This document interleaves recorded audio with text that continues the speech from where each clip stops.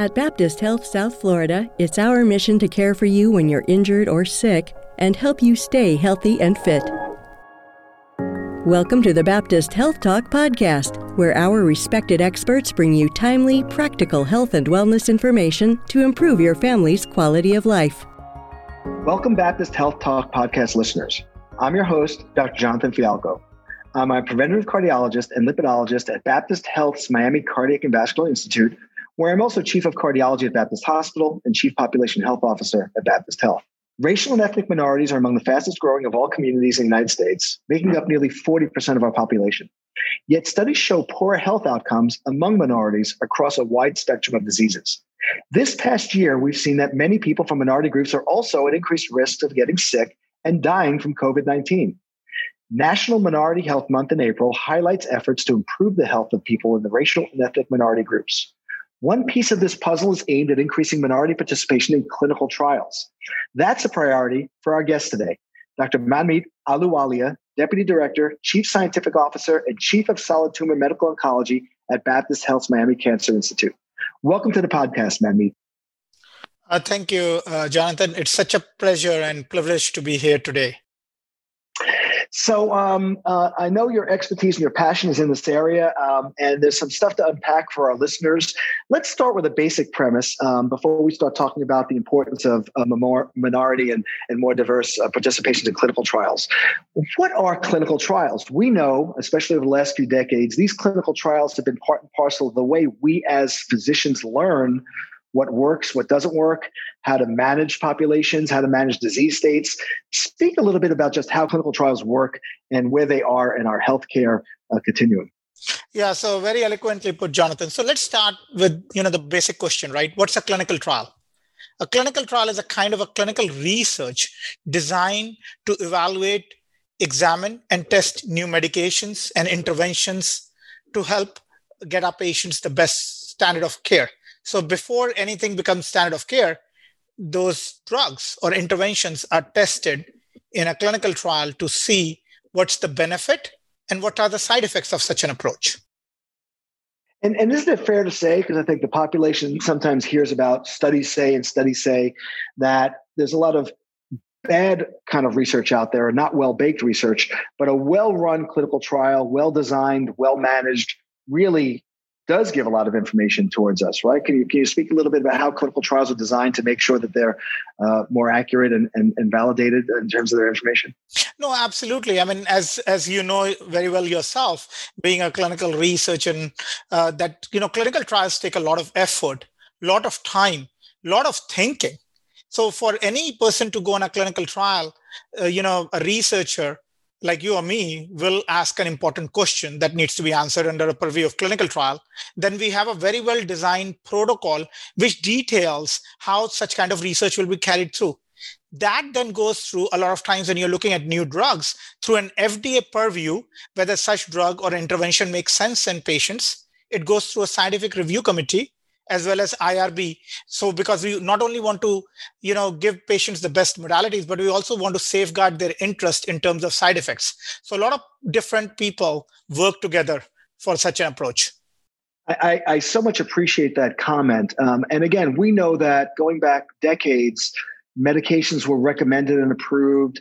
Things we did as doctors were not done through clinical trials and could have been wrong. How many times do we say, oh, I was told that 20 years ago and look, it was wrong. But in this day and age, a true clinical trial process, it's for safety. And you mentioned that several times. It's to make sure that the trial participant, but then the basis of the trial is a safe thing to do for the people who may benefit from the trial. So I do want to emphasize the safety of both the trials and what we learn from the trials. So now let's talk a little bit more about the diversity and the minority aspect. I even going back in the cardiology, the old Framingham heart study, which was from the 50s and 60s, which was the progenitor of a lot of our cardiac risk factors, was basically done in Framingham, Massachusetts. And it was a bunch of middle-aged white men of European descent. Didn't really reflect, our current populations and some of the assumptions there. So what's our present state regarding minority participation in clinical trials in the country? Yeah, so Jonathan, as you highlighted, right, being a cardiac investigator about the studies in Farmington Heart Study. So I'm a cancer doctor, right? So before we delve into the minority participation, I just want to highlight also, since we are in the National Minority Health Month, there is cancer disparities, right? They exist. And that's very critically important to recognize. So we do know that African Americans have a higher death rates than other racial ethnic groups for many, although not all cancer types. We do know that there is higher incidence of Hispanic and Latino or African American women. They have a higher rates of cervical cancer compared to the white women.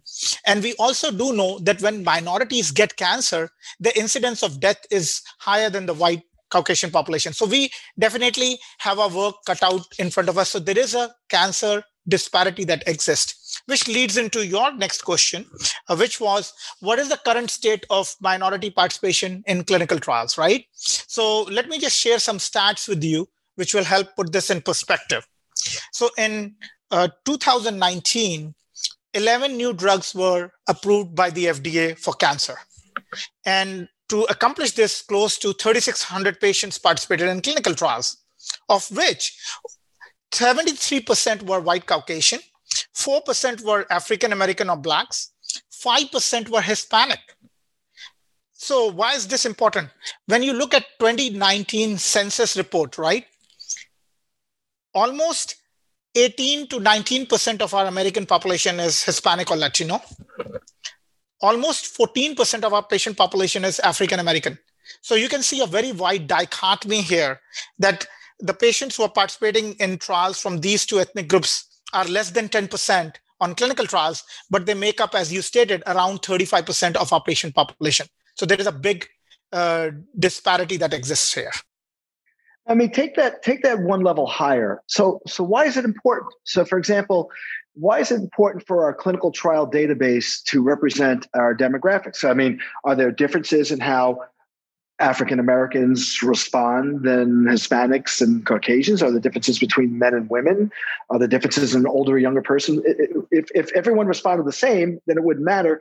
But speak a little bit why it's important to have a more representative demographic in our clinical trials. Yeah, you make an amazingly eloquent and important point here, Jonathan. That's the difference, right?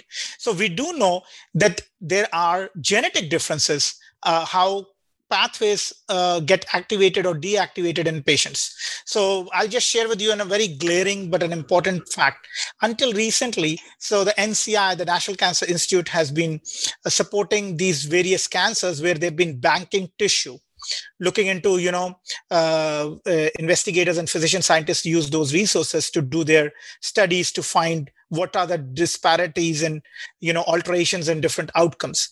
When they were looking at the TCGA, they looked at the minorities. There were not enough even banked samples in the biorepository of NCI to really look at what would be a difference between an African-American pathways compared to white. So we do very good with the Caucasian because 90% of those patients are the ones which are in clinical trials. So all the bank specimens we have is in them. So when you look for new pathways for drug discovery, pharmaceutical companies rely on these pathways, right? So we don't even know what are the pathways which are activated in African American or Hispanic compared to white Caucasian. So how will you design a trial when you don't even know what's the differences?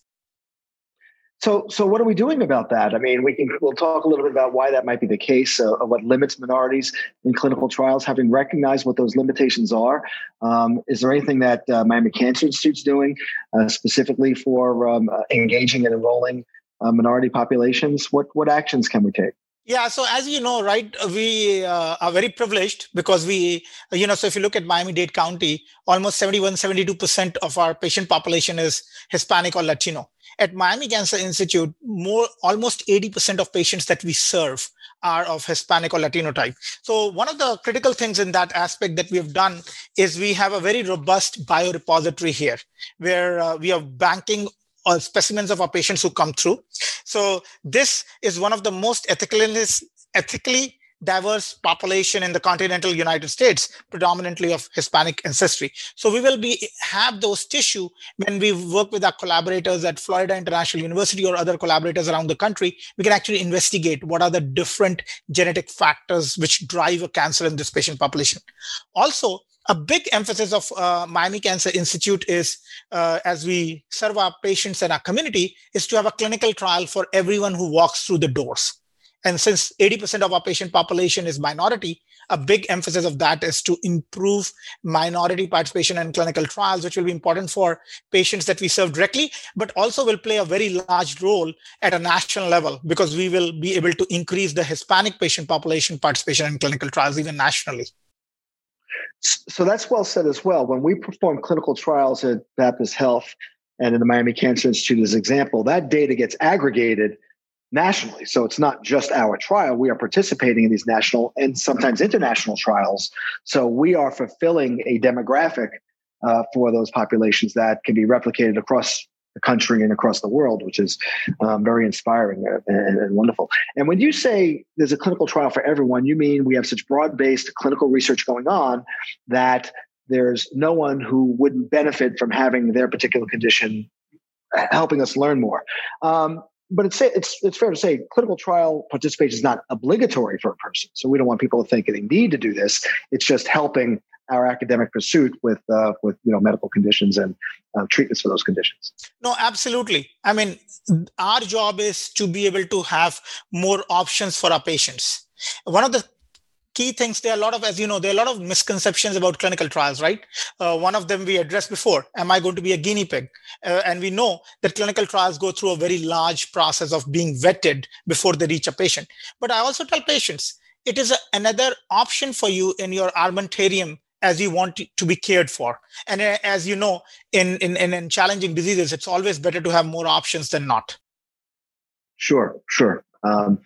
So take this a different direction. When we're actually performing clinical trials, and we don't need to get into that after this conversation, but perhaps we'll go through maybe a follow-up podcast on what clinical trials look like. I think there's a misconception out there as well.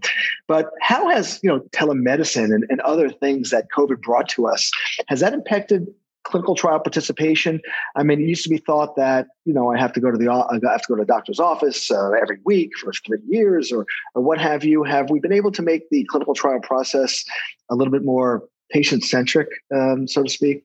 Yeah, no, absolutely. As a physician leader, you saw this. You lived on the front lines. So I tell people, if there was one silver lining to the pandemic, it was that it helped focus awareness on the role of telemedicine can play not only for clinical trials, but in delivery of healthcare overall.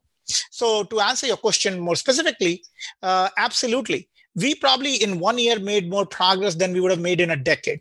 We realized that the clinical research does not need to be the cumbersome process it is in the United States, right? If you even take a look at the vaccine approvals, right? We've worked at record pace collaborating. So one of the things we did was when the pandemic hit us was to look back at our clinical trials and make it as easy for patients to participate in it. So some of the visits we did not involve a blood draw for which the patient needed to come in or required a drug that had to be given through an intravenous infusion. We made that visit, telemedicine based. So patients did not need to unnecessarily come to the cancer center or the healthcare facility because obviously, a lot of cancer patients are immunocompromised and we wanted to protect them through the COVID pandemic. So I think we worked together. We made our informed consent process. That's where patients sign whether they will go on a clinical trial much easier. And we made them electronic as well. So patients didn't need to see you in person. We could talk over the phone, discuss the pros and cons and answer any questions that patients had. Again, very exciting and very inspiring.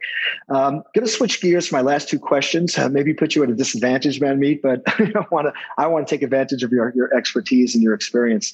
You've been in South Florida a little bit now. What are you seeing regarding what are called healthcare disparities that might exist between populations, and how can you see us as practitioners, as providers, as those accountable towards the medical care in our communities, improve that? First, describe, if you could, what are healthcare disparities, and maybe a little bit about where we can work towards improving that. Yeah, no. So as I stressed, I'll take an example to answer this very broad topic. Right, the cancer disparities exist very broadly in our country, but as I shared with you, the incidence of cervical cancer, for example, is greater in the Hispanic, Latino American patient population and African American compared to the white women.